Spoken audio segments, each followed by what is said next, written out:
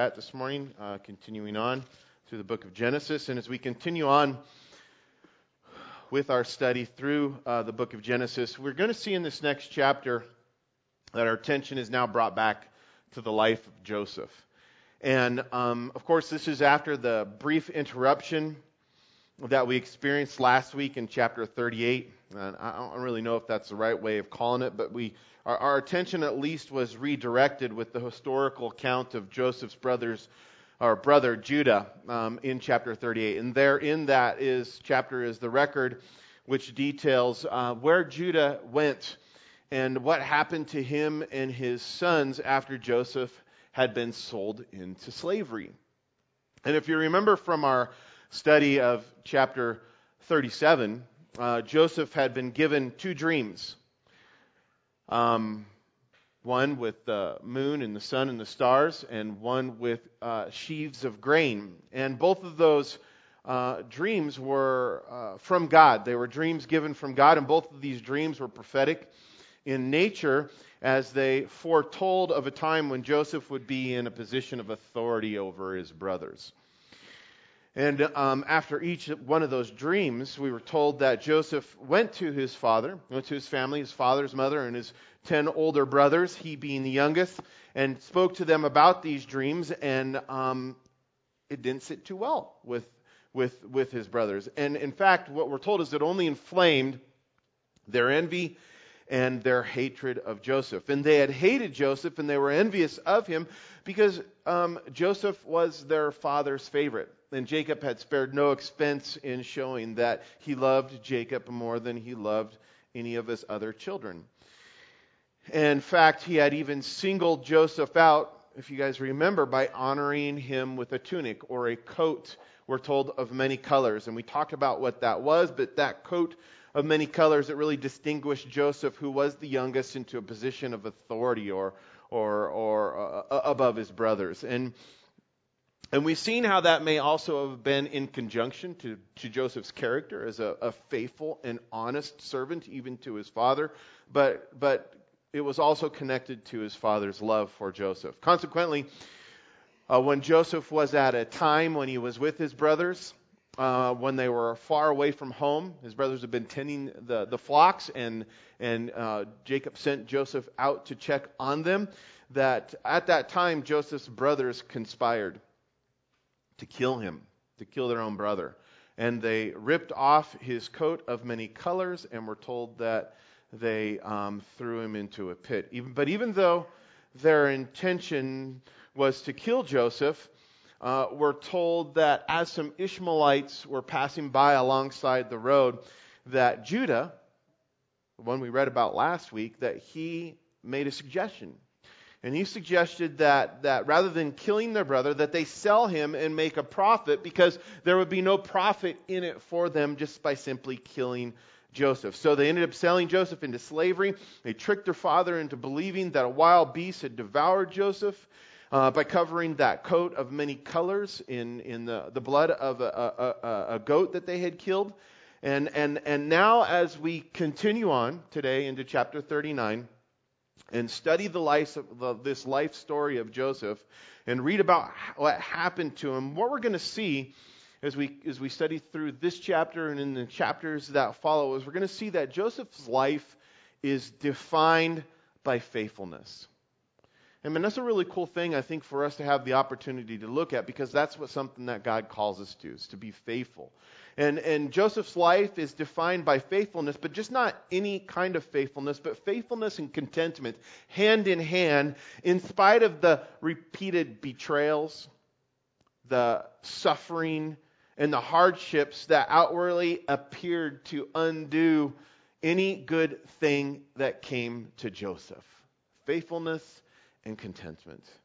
And as we consider Joseph's life that is filled with this hardship, that is filled with suffering, we see that there's probably no other person in the Old Testament whose life more clearly reveals the sovereignty of God.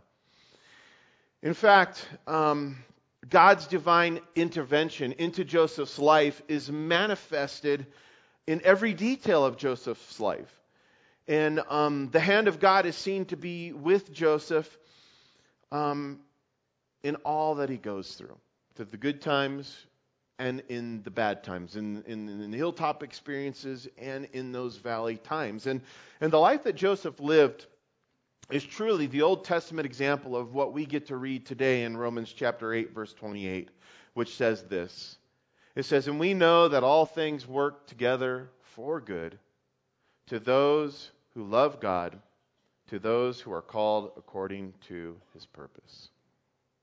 So as we read about Joseph's life, or Joseph's life story, guys, we can be encouraged by this promise.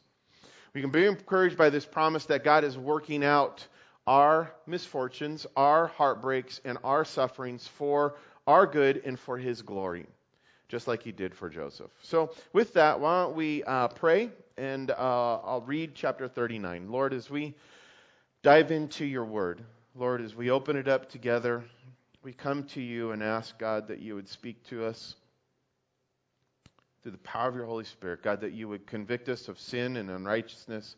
Father, that you would instruct us in the way that is good and right. Father, that you would thoroughly equip us for every good work that you have. Father, that we would take your word and we would hide it in our hearts so that we may not sin against you. And ultimately, God, that we may be sanctified, and Lord, that we may be lights in this dark place. Lord, we know that you've placed your Holy Spirit in us. God, we believe your word to be true.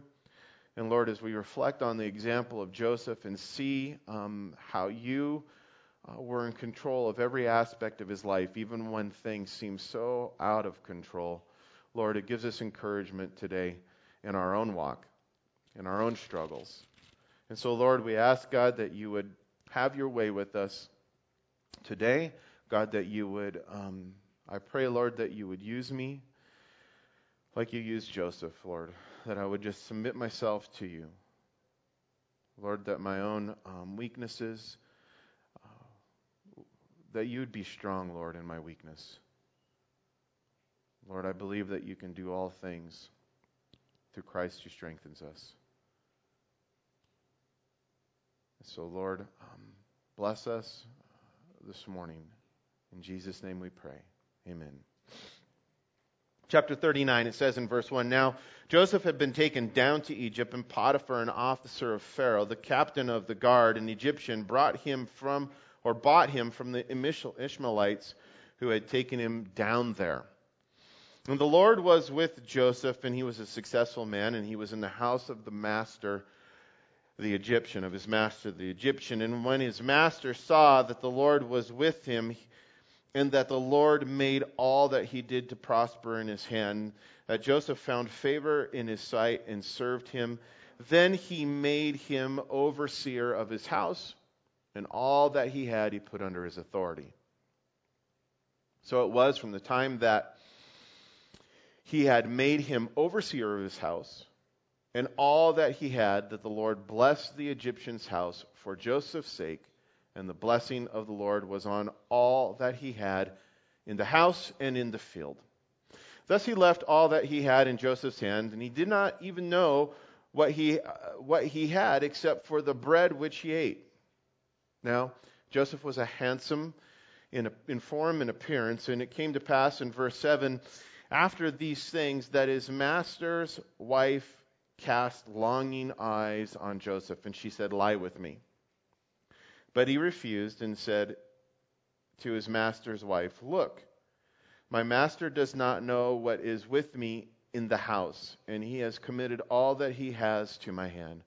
There is no one greater in this house than I, nor has he kept back anything from me but you. But you are his wife. How can I do this great wickedness and sin against God?" So it was, verse 10, as he spoke to Joseph, so it was as she spoke to Joseph day by day, that he did not heed her to lie with her or to be with her. But it happened after this time, when Joseph went into the house to do his work, and none of the men of the house was inside, that she caught him by his garment, saying, "Lie with me." But he left his garment in her hand, and he fled, and he ran outside. And so it was when she saw that he had left his garment in her hand and fled outside, that she called to the men of the house and spoke to them, saying, "See, he has brought into us a Hebrew to mock us. He came into me to lie with me, and I cried out with a loud voice. And it happened when he heard that I lifted my voice and cried out, that he left his garment with me and fled and went outside." So verse 16 says, she kept his garment with her until his master came home. Then she spoke to him with words like these, saying, "The Hebrew servant whom you brought to us came in to me to mock me. So it happened as I lifted my voice and cried out that he left his garment with me and fled outside. So it was when his master heard these words which his wife spoke to him, saying, Your servant did to me after this manner, that his anger was aroused. Then Joseph's master took him and put him into prison, a place where the king's prisoners were confined, and he was there in prison. But the Lord was with Joseph and showed him mercy, and he gave him favor in the sight of the keeper of the prison. And the keeper of the prison committed to Joseph's hand all the prisoners who were in prison. Whatever they did there, it was his doing. The keeper of the prison did not look into anything that was under Joseph's authority, because the Lord was with him, and whatever he did, the Lord made it prosper. Quite a story. Quite an account of doing the right thing and still being treated in an unfair and unjust way. But there's much for us to learn and much for us to see and much for us to apply to our own lives. And as we begin to study through these verses and look back upon the things that happened to Joseph and where God was at and all of it, I want to go back and I want to first account for you guys and for us all this morning, really, a few historical facts. And I think it's important for us to do so because this story of Joseph, the stuff that we read here and the things that we're going to read about in the weeks and in the chapters to come, the story of Joseph is one of those larger-than-life stories that, is easily and regularly taught in Sunday school. Right alongside stories of David and Goliath and Moses, parting the Red Sea and all these things in the Old Testament that just, stick in our minds year after year after year. And because of this, larger-than-life kinds of things that we're reading about, I think we can allow for what we read to drift away from the understanding that this is a real historical account, and even kind of enter into that storybook kind of mindset into our minds. And so I want to assure you this morning that this story of Joseph, the person who he was, the place he lived, and the things that happened to him are all things of history. And what we are reading about here is a historical account. And I want to start off by pointing out that because the Egyptians were one of the most advanced of some of the ancient peoples, or of all of the ancient peoples, what we have as a result of that is very many well-preserved ancient artifacts. Artifacts that give us a detailed picture of what ancient Egypt was like, as well as many ancient historical writings that have been found on stone and papyrus that detail for us and tell us exactly what the Egyptian people were like and how they lived. In fact, when a timeline of biblical events are laid alongside a timeline of things that have been documented by these ancient writings that have been found, these ancient Egyptian writings that were written by their scholars, what we're able to determine is that the unnamed Egyptian pharaoh, who's first mentioned here in this chapter, we'll continue to read about, who ruled during this time when Joseph was in Egypt as a slave, that he was a man by the name of Sennacherib II. And we know this because we can deal in the biblical accounts starting if you start back from the reign of Solomon, and we know that when that was, and you look at the history of Israel and the time that they were in Egyptian slavery and in bondage, and you do all the math, you come to a certain date in history. Well, we take that and we coincide it with these ancient writings that we've found, which also account that Sennacherib II ruled during those exact dates. And historical artifacts tell us that Sennacherib II, he was actually the fourth pharaoh of the 12th dynasty of Egypt. He ruled from 1897 to 1878 BC. And like I said, that coincides with the time that Joseph was in Egypt, that the Bible accounts for us.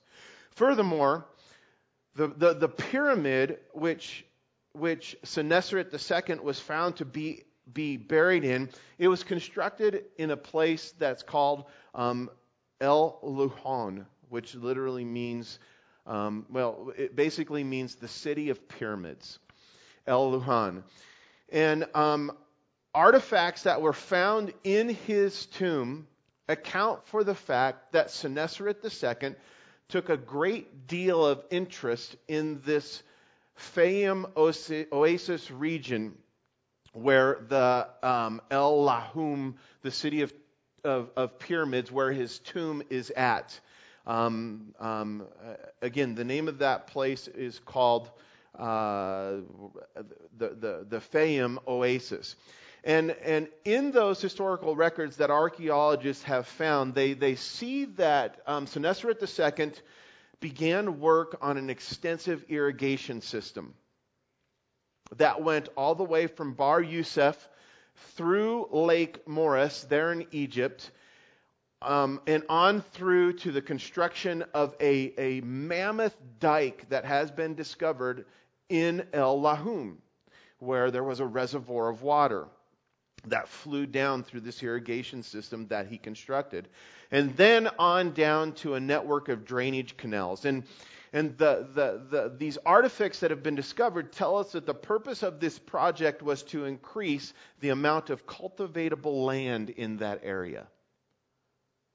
And you might go, okay, that's all cool and fine, but what's the significance of this? And the significance of this is when we consider all this in light of our biblical account, the history and story of Joseph, which tells us ultimately that Pharaoh had a dream which was interpreted by Joseph. And in that dream, Joseph explained that God was giving a prophecy, that God was foretelling of a time that was to come, a time of 7 years of plenty, followed by 7 years of famine. It makes sense to us then that this Pharaoh, Sennacherib II, at this exact same time, would then focus so much of his time, of his reign, of his resources into an extensive irrigation system like this.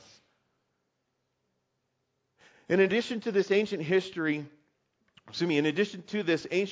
teaches us that when Joseph was taken down to Egypt, Egypt was primarily a land of small villages inhabited by peasants who worked the land to raise grains, various kinds of grains and vegetables. And there were also, a few large cities at this time, like Heliopolis, where Ra, the sun god, was honored, but also ancient documents account another town, another city, large city by the name of Memphis, which was devoted to Apis, the sacred bull god. And I point that out because generally speaking, the Egyptian people were filled with much religious superstition. And archaeologists have determined that the Egyptian people, worshiped more than 2,000 different gods and goddesses, including Pharaoh himself, who was deemed to be a deity or a god. But there was a special emphasis in the Egyptians' way of life in preparing for the afterlife. For when Osiris, the god of the dead, would judge one's deeds. And this was evident in their practice or their perfecting of the practice of embalming, which we have now so many preserved Egyptian royalty, as also with Sennacherib II and with the mummies and those kinds of things that were found in their tombs, and also in the construction of the pyramids, which were these tombs that were gateways, if you will, for these people to where they believed they could transcend into the next life. Now, in addition to the many scribes who were devoted to accounting these kinds of historical things, which we've discovered over the years, Egypt also had thousands of priests and thousands of wise men who were given to the studies of the heavens and of the earth.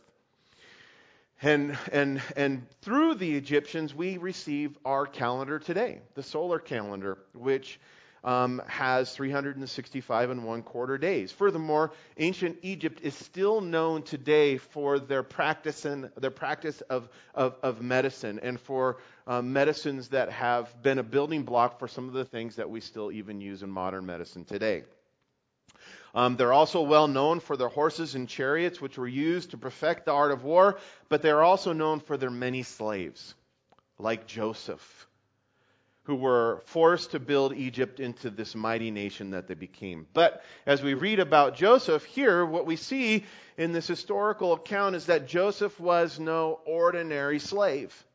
In fact, we see that he was very special because we see this mentioned multiple times in this chapter, and we'll see it over and over again in the chapters that follow. But Joseph was special. Joseph was different because the Lord was with him.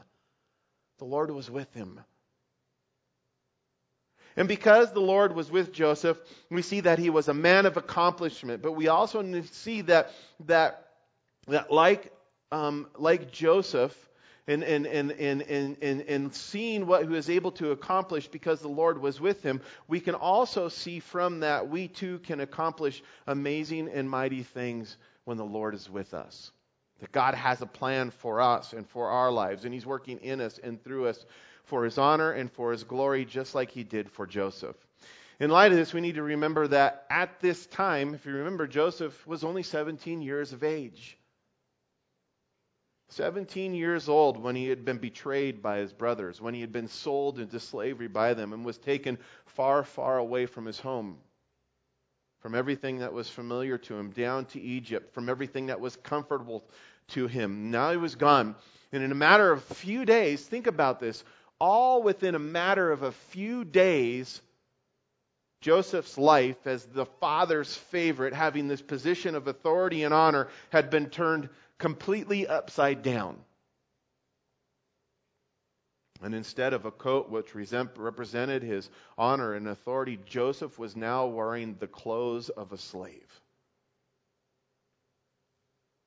And even though these first 6 verses that we first look at here this morning, even though these first 6 verses kind of make it seem that Joseph was brought into slavery and into Potiphar's house and just kind of immediately was elevated into this position of authority and maybe into a life of ease, we know that that's not how it took place, that there's some time in between. As a matter of fact, in Psalm 105, verse 18, it tells us that for a time, as it speaks about Joseph, it says that they bruised his feet with shackles and his neck was put in irons. But even during this time of suffering, we read that God was with Joseph. And He was working all things together for Joseph's good and for His glory. This is important for us to notice and for us to consider, because when we consider this, when we consider God's workings, we need to see that there are always 2 areas. There are always 2 areas that God is working together for good for those who love Him. And one of the areas, the very first area that God is always working things together for our good, is on the inner man. More than God is concerned about the things that are going on the outside, which is often things that we're more concerned about. God, if you just take care of this and if you just take care of that, it'll all be good. But more concerned than the outward things, God's concerned about the inward things, the heart of the man, our hearts, who we are, what we're like. And so one of the areas that God is always working things together for good is in our hearts, in our persons, on the inside. But God is also working things together on the outside for His good. The outer circumstances that come in and out of our lives, just like it did for Joseph. And what we see is that if God was with Joseph during this whole time, like verse 3 tells us, or like verse 3 says, then we need to see that God was in control through this whole thing at all times. And when we look at it in that light, we see then it was that God who allowed for Joseph to be taken from his family. It was God who allowed for Joseph to be taken from his home. It was God who allowed for Joseph to be taken from his position of authority and honor in order to become an Egyptian slave. Why? so that he might work on the inner man, so that God might work all things together for his good and for his glory, for those who love him and for his glory. And in doing so, we see that God at the very least was teaching Joseph humility and teaching him how to be a servant.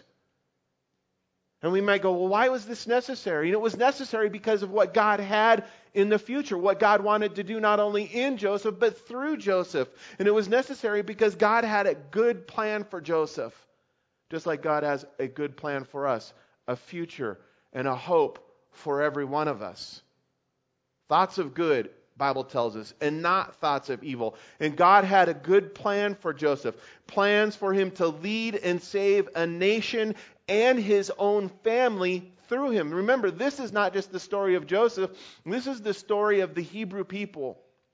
And what we'll know is that when this famine came upon the land, this family, the Hebrew family, the descendants of Abraham, Isaac, and Jacob, that they would be brought in, it says, into Egypt, and from them, this family who would go in would come out 430 years later, a mighty nation. This was part of God's plan. And he was choosing Joseph to be the key to it all. But before Joseph could lead, we see that he had to learn to serve. Before Joseph could lead, he had to learn to serve. You know what, guys? This is a principle. This is a kingdom principle. This is a principle of the kingdom of God, and it seems foreign to us because it's not a principle that's brought forth in the world or the kingdom that we live in today. God's ways are not man's ways. And more times than not, well, every single time when someone's not a believer in this world, and even some believers in this world who are raised to positions of authority and power, they forget this, they don't know, or they forget this kingdom principle that our leaders are supposed to be servants. It's not that way. But in God's kingdom, it is that way. It's a principle. And this principle is made evident in the New Testament, even by the words of Jesus, who not only, or even by Jesus, who not only exampled this by the life that he lived, but he also spoke about it. And in Matthew chapter 20, verses 26 through 28, Jesus said this. He says, "Whoever desires to become great among you, let him be your servant. And whoever desires to be first among you, let him be your slave." Now think about that for just a second. A servant is different than a slave, right? A servant is one who makes this choice to serve another. And there's still some free will that's being held on to. And Jesus, and he's speaking about this, and he ups the ante. You know? And when we read the writings of the Apostle Paul, he often speaks about being a bondservant, literally a slave by choice to Jesus Christ. You know, when we talk about that, we talk about being servants, and we talk about being slaves and those kinds of things. And it's all good and fine with us. At least it seems to be all good and fine with me. And I know you guys are like me too. I'm good with that until someone treats me like their servant, or someone treats me like their slave, or mistreats me. But this is a kingdom principle, and God says this is what we need to learn in order that he can work the good in us so that he might work the good through us for the good plans that he has for those around us and for our own lives. He said, "Whoever desires to be first among you, let him be your slave. Just as the Son of Man," here's the example, "just as the Son of Man did not come to be served, but to serve and to give his life as a ransom for many." And man, that takes away every excuse, does it not? If Jesus, the Son of God, God in the flesh, was willing to come and be a servant, to be a slave, to serve and not seek to be served, is this not something that God would have us learn also? It was something that God was wanting Joseph to learn. And the way we learn it is by doing it. And so he brought Joseph to this place of being a servant, of being a slave. And so God was working on the inner man of Joseph for good. Through what? I hate to say it, but it's true. Through unfavorable circumstances. How can we not think about what James writes to us in the very beginning? And he says, brothers, count it all joy when you fall into various trials or when various trials come upon you. Hard things, unfavorable circumstances, trials, difficulties, sufferings. Is all of our life like this? No, not at all. I mean, life in the Lord and the blessing that He has for us is awesome. And there are those hilltop things, but there's certainly these difficult things that God permits, God allows, that God brings. And so God was working through Joseph through the unfavorable circumstances that he was in. And because Joseph was faithful, here's the key. Because we can respond in one or two ways when this happens. Usually there's a whole valley, if you will, wide of different kinds of responses for us. But the truth is there's a dividing line somewhere in that where it's either on this side or that side, where we're accepting, where we're willing, or on the other side where we're whining and we're complaining and we're resisting the hand of God, the will of God. And sometimes we start over on the whining, complaining, and resisting side, and God works in us and brings us over to the other side, right? Where we're faithful, no matter what's going on, to accept what God has and to receive what God wants to do. And we see this through Joseph. But Joseph was faithful to do what was set before him, and we see as a result of it that God blessed Joseph. And he made him, we were told in verse 3, that it made him successful in all that he did. He made him successful in all that he did. Consequently, Joseph was promoted to greater things. It's also another kingdom principle, right? You be faithful in a little, God's going to make you faithful over much. That's why the Bible tells us don't despise the day of small beginnings. Things begin when things are small. And whatever God's got for you, look for it as an opportunity for good that God wants to do in you and through you. Because it's the truth. And even though we don't see it with our eyes, we have to walk by faith and receive it in our hearts, just like Joseph had to, exercising faith. God, I don't know what's going on here. One day I'm with my Father. I've got the coat of many colors. You've given me these dreams where I'm going to be in a position of power and authority. I believe it to be true. But God, right now, I'm a slave with chains around my ankles and around my neck. What's going on? And man, we can so too relate that in our lives, but we have to respond in a way that's right, faithful to do what God has set before us. And in doing so, God's going to bless us. God's going to make us successful in what we do. The point is, with the good of the work that was taking place on the inner man, there was also the working of good in the outer things regarding Joseph's circumstances. That's what we see. That's what we read. And as a result of Joseph's circumstances changing, as a result Joseph's circumstances changing, or when they changed, or because they changed, the Lord who was with Joseph, we're told, caused everything that he did to prosper. And Potiphar then, according to verse 4, made Joseph overseer of his household.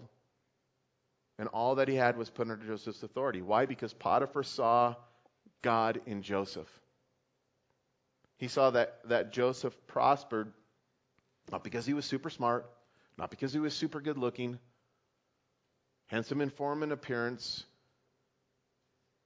but he elevated him because he saw that the Lord was with him. He saw God.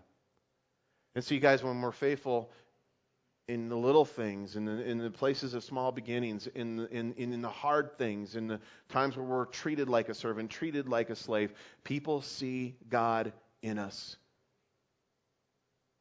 And things change. Number one, God's glorified. Right? Part of the reason that God does the good thing in us is so He could do the good thing through us, but also so that He might be glorified. And what that means simply is that other people may see Him.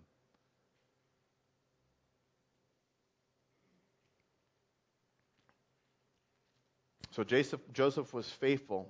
And I want to point out that his rise to this position of power and authority didn't happen overnight. Didn't happen overnight.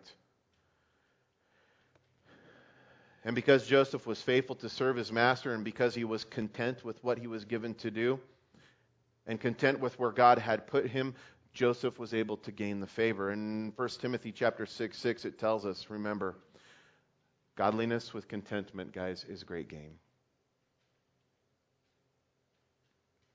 And if Joseph had not been a faithful servant who exercised godly contentment, it's likely that his circumstances would not have changed for the better. Think about it. What might have happened if he wasn't a good slave? If he hadn't been a faithful servant?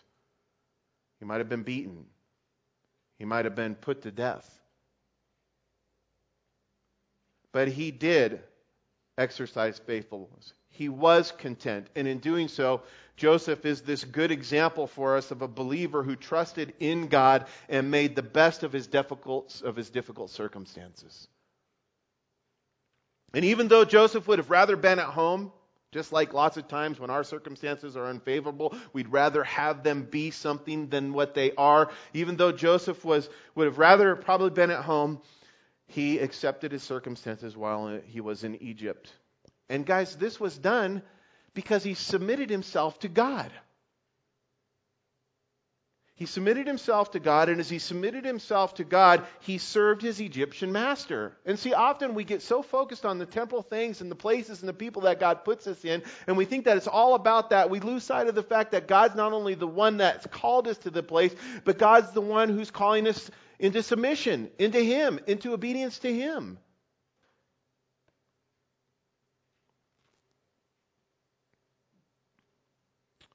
And so as Joseph submitted to God, he served his Egyptian master, Potiphar.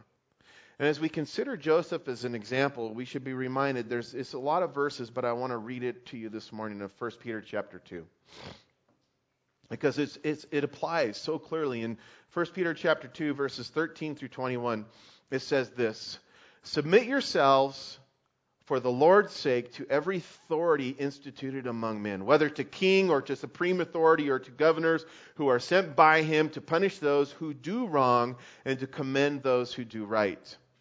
For it is God's will that by doing good you should silence the ignorant talk of foolish men.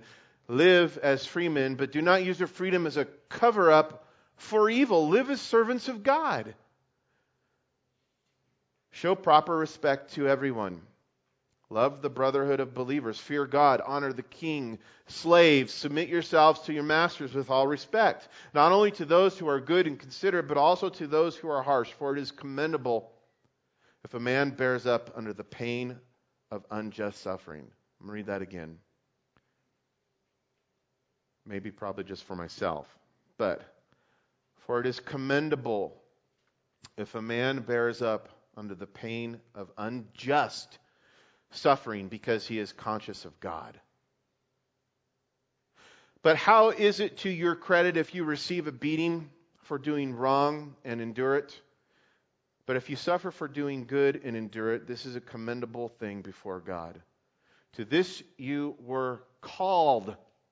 Was Joseph called to this place, to Potiphar's house? Or was it circumstances out of God's control? Was God still not sovereign? Yes, He was. Was He still on the throne? Yes, He was. Is He still on the throne in your life? Yes, He is. Is where you're at not the place that He's called you to be? Yes, it is.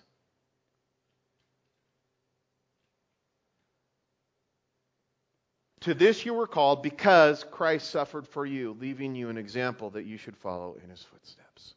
That we should follow in His footsteps. And remember, Joseph is just a forepicture of Jesus Christ, who endured the shame, who endured the suffering for the glory of God, for the joy that was set before Him, for the future, for the work that God was going to do through His Son, saving you and I, through the work that God was doing through Joseph to save a nation, to save a family, to save a people, and ultimately to save the world.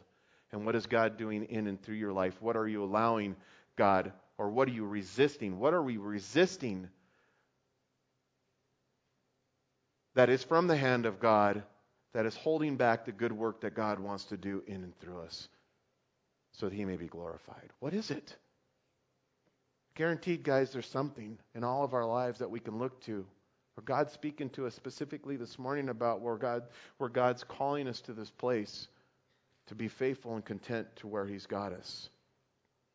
You see, more often than not, guys, God's method for doing a good work in us so that He might do a good work through us is to give us a job to do and people to obey.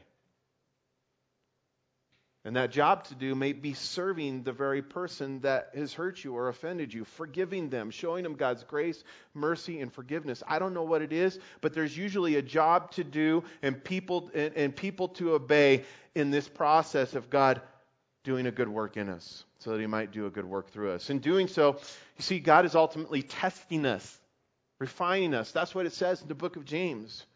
As His servants and refining us into the men and women that He wants to be. But if in the process God chooses to bless us, and sometimes He does, like He did here for Joseph by changing his circumstances, it doesn't mean that our circumstances are always going to remain the same. And such was the case for Joseph. And that's so important, especially in light of some of the teaching that was in the church today, where it says, man, if you are somehow receiving unfavorable things, then it must be because you're in some kind of sin. And it's not always true. The Bible tells us that we're going to have trouble in this world when we follow after Christ. And we see that Joseph did the right thing, and he still ended up in a very hard place. Not only was this the case for Joseph, it was the case for many men in the Bible, men like the Apostle Paul. But the Apostle Paul writes this in Philippians 4, verses 10 through 13. He says this. He says, I rejoice greatly in the Lord that at last you have renewed your concern for me. Indeed, you have been concerned, but you've had no opportunity to show it. And I'm not saying this, he says, because I'm in need, for I have learned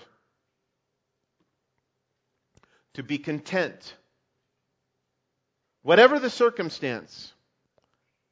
He says, I know what it is to be in need, and I know what it is to have plenty. I have learned the secret of being content in any and every situation, whether well-fed or hungry, whether living in plenty or in want. And here's the secret. This is what he's learned. The very last thing of it. He makes this proclamation, and it's this statement of what he has learned, and it's what we need to learn, is that we can do all things through Christ Jesus who strengthens us. Because within ourselves, there's no faithfulness. Within ourselves, there's no contentment. And that's revealed by our first reaction into these things. We're like, I want it to be different. This is really hard. And God works in us through His Spirit and brings us to this point where we go, okay, I can do this. I can be faithful. I can be content. I can be the servant. I can be the slave, even though that knucklehead keeps treating me like a slave.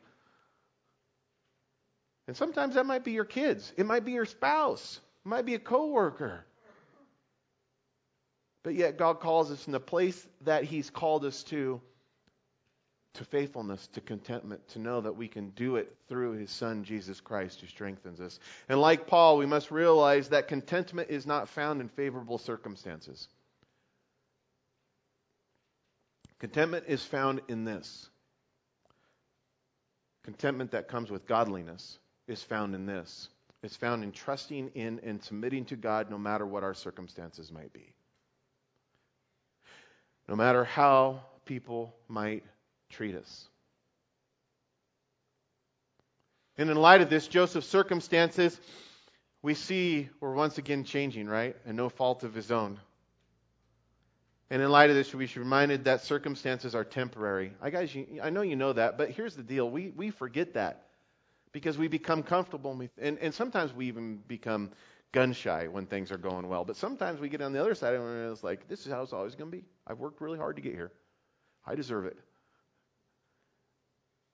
But circumstances are temporary. And just because they change, guys, this is why I pointed out, just because circumstances change, it doesn't mean that God changes, right?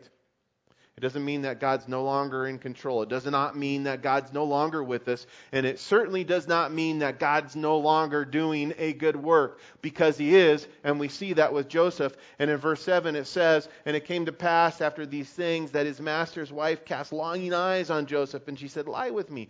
But he refused and said to his master's wife, look, My master does not know what is with me in the house, and he has committed all that he has to my hand.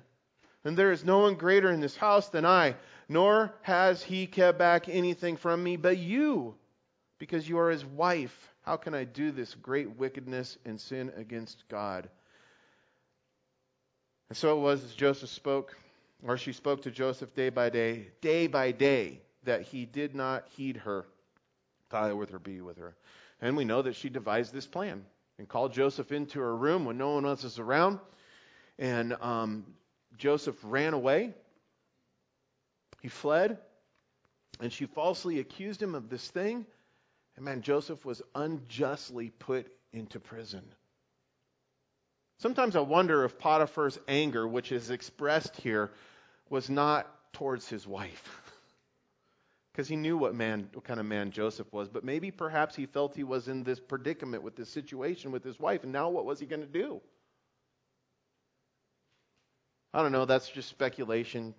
It's, I don't normally go there. But that's just where I'm thinking in here. Because we may be in that situation where we're falsely accused, guys. And the person that's committed at that moment with doing the right or wrong thing based upon the unjust thing, as our hand or our future may be, or as our future, our lives may be in their hands, so to speak. It doesn't always mean that that person's going to do the right thing. But that doesn't mean that, and again, we lose kind of a perspective in thinking that ultimately our lives, our future is in the hand of those persons. Joseph's hand, or Joseph's life wasn't in and future wasn't in the hand of Potiphar in this moment. Whose hands was he still in? We're told this. The Lord was with him. He was in God's hands. And so Joseph's circumstances changed, but what we know is that God remained with Joseph. We're told that, and that God was still doing this good work. We see this, especially when we read on and find out what happened to Joseph while he was in prison. And in this we see that God is always the same, even when our circumstances change. We're told that in Hebrews chapter 13, verse 8, when it tells us that God is the same yesterday, today, and forever. And sometimes we lose sight of that and we become confused with the things that are going on around us and going, God, what are you doing? Where have you gone? Why are you allowing for this? And the underlying tone to that thought, of that unbelief, the moment we're in, or the doubt or the fear is rested in the fact that somehow God is still not who He said He is. Or God's somehow not going to continue to do what He said He's going to do. And because God is the same yesterday, today, and tomorrow, or forever, because of this, what we know is that God's plans, God's purposes, and God's promises for our lives cannot be changed, even though the circumstances may change. Or that God's plans, God's purposes, God's promises for our lives cannot be changed just because something on the outside does change. And when we, by faith, receive this truth, what we'll come to understand, guys, is that God never loses control. Even if we're the ones behind the reason for circumstances changing. And sometimes, guys, it can be our own sinfulness, our own disobedience, our own lack of contentment or faithfulness. It tells us even when we're faithless, He's still what? Faithful. He's still faithful. And so when we live by faith and when we receive this truth about God always being unchanging, we come to understand that God never loses control. He doesn't lose control even when our circumstances change. And when we understand that, we'll come to understand that the changes we experience, guys, are ultimately also part of God's will. They're part of God's plan, just like they were for Joseph. Was it God's plan for Joseph to go to prison? Yeah. Was it God's will for Joseph to go to prison? Yeah. It was God's will and God's plan. And this helps us to see that even when things unexpectedly change, God is still able to work things, all things together for good to those of us who love him. So God allowed for Joseph's circumstances to change, and even though Joseph was falsely accused and even unjustly imprisoned, Joseph utilized his faithfulness and contentment, God used Joseph's faithfulness and contentment, used that or utilized it to bring forth good in and through Joseph's situation. Now, one of the things that I want to take a few minutes to focus on before we move past this part of this section of the chapter, I want to look at the good work that God was doing in Joseph as he resisted the temptation of Potiphar's wife.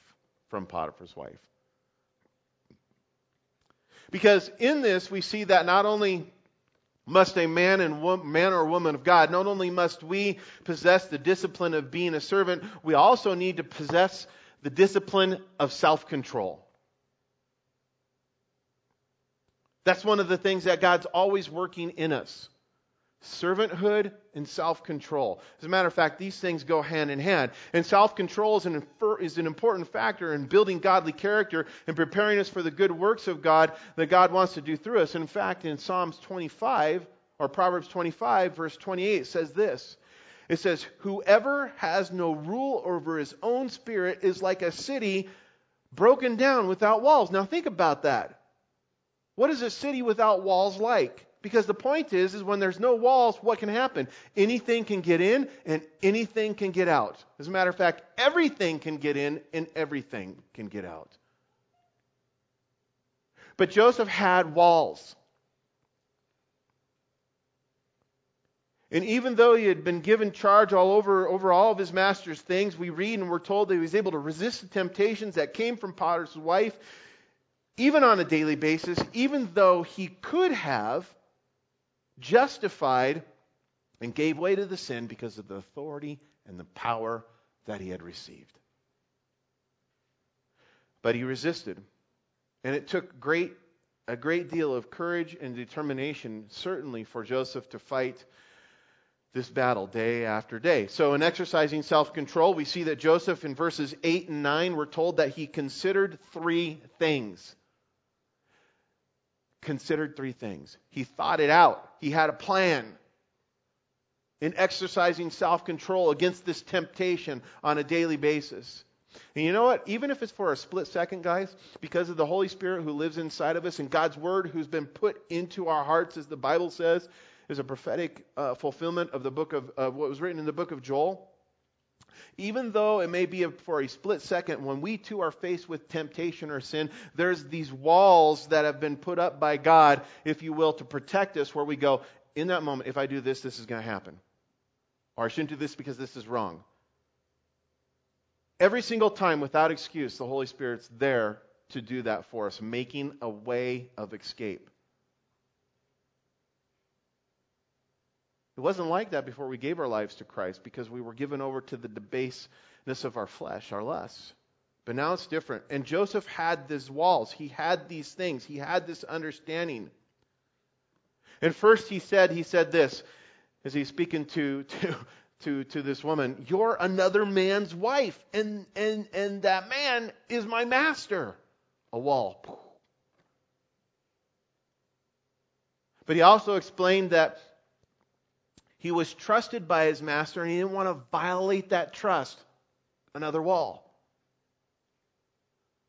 But more importantly, and lastly, in verse 9, Joseph pointed out that even if nobody else found out about it, because there was nobody else in the room, the house she had arranged it at that time, something he probably could have done and gotten away with, right? But Joseph pointed out that even if nobody else found out, what? He said God would know it. And it would be a great wickedness and sin against God. Ultimately, guys, that's the last wall that any of us has.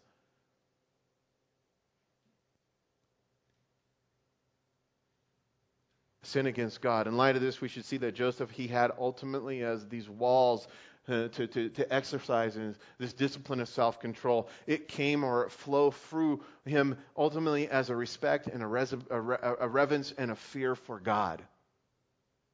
is something that's greatly lacking within the church today, a fear, a reverence, and a respect for God. We like to talk about God being a God of mercy and a God of grace and a God of forgiveness, and He is, guys, but He's also a God of justice. A holy God, a pure God, and He demands the same from those who are His.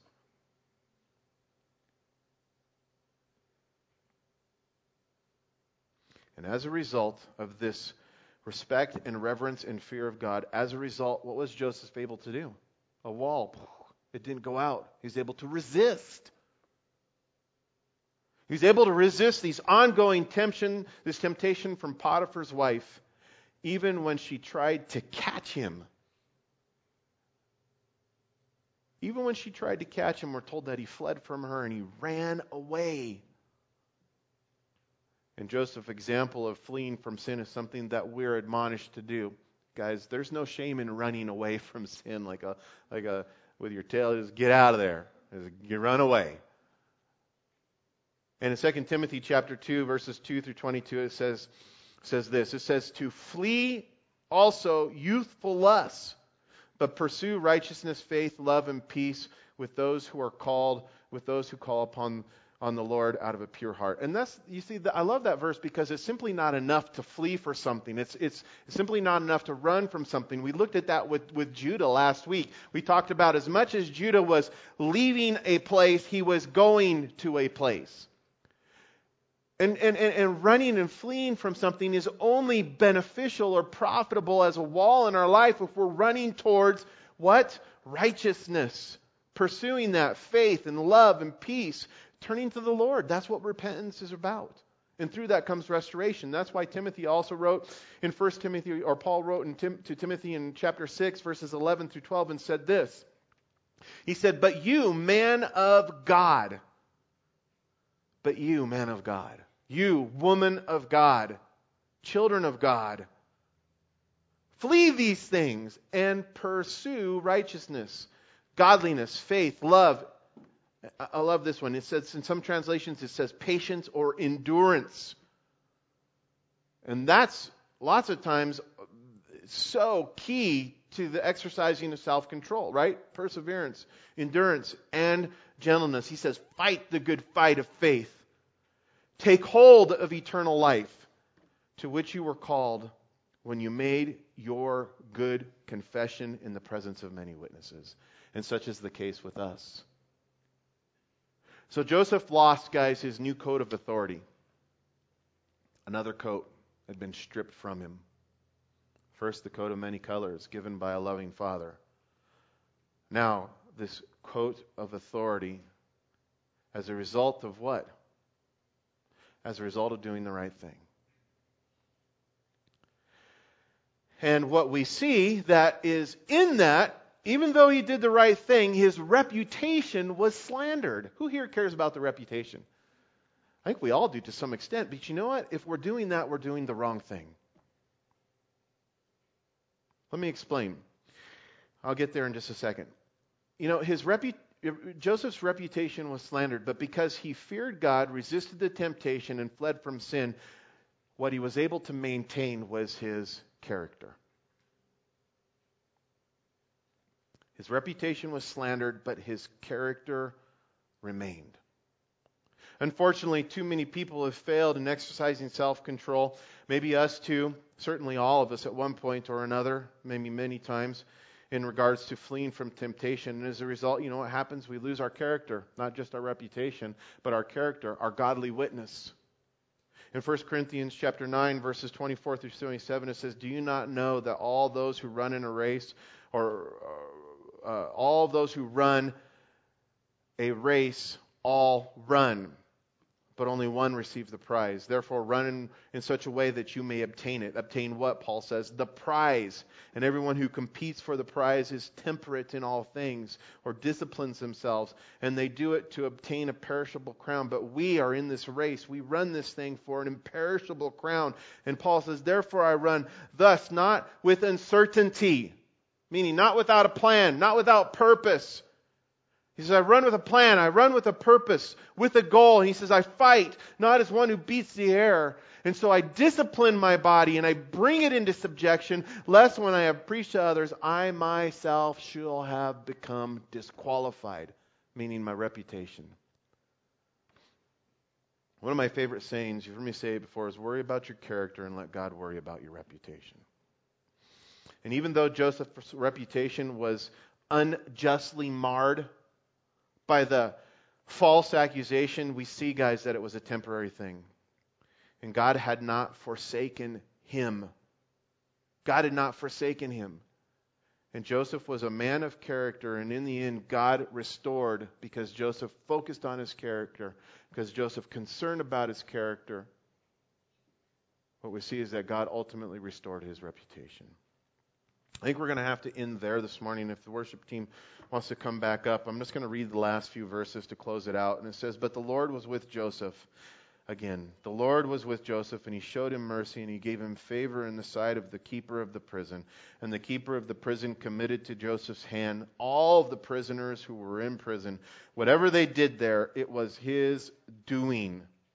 And the keeper of the prison did not look into anything that was under Joseph's authority, because the Lord was with him, and whatever he did, the Lord made it prosper. Let's pray. Father, I pray, God, that this would be true in our own lives.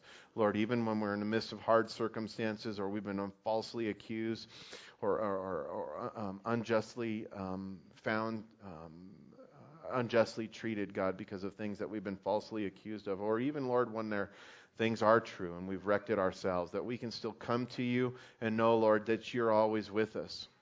And that if we maintain a godly character, Lord, pursuing righteousness and love and gentleness and those things, God, that Paul writes to us about, Lord, that you have the ability to restore. We don't have to defend ourselves, Lord. That we can trust that it's still a part of your great plan and purpose and will for our lives. And Father, I pray for anyone here this morning who finds themselves possibly, Lord, in a position regarding their circumstances where they feel like the slave, Lord, or they feel like they're in prison. I pray, God, that you would assure them this morning that you're doing a good work in them and through them. And that you're in the process of restoring, Lord. That you're in a process of renewing. That you're in the process of being glorified through us. So, Lord, let us and help us to trust in you. God, give us an additional measure of faith. And Lord, if we find ourselves this morning in this place where we've been elevated because of you, and we're prospering because of you, and our circumstances are favorable because of you, Lord, help us to resist the temptations, Lord, to stray away. Help us, God, to, as Paul said, continue to fight the good fight, to enjoy, God, everything that comes from you, whether we have a little or a lot, that we may receive it with gladness in our hearts. In Jesus' name we pray. Amen. You guys stand, sing a last song of worship together.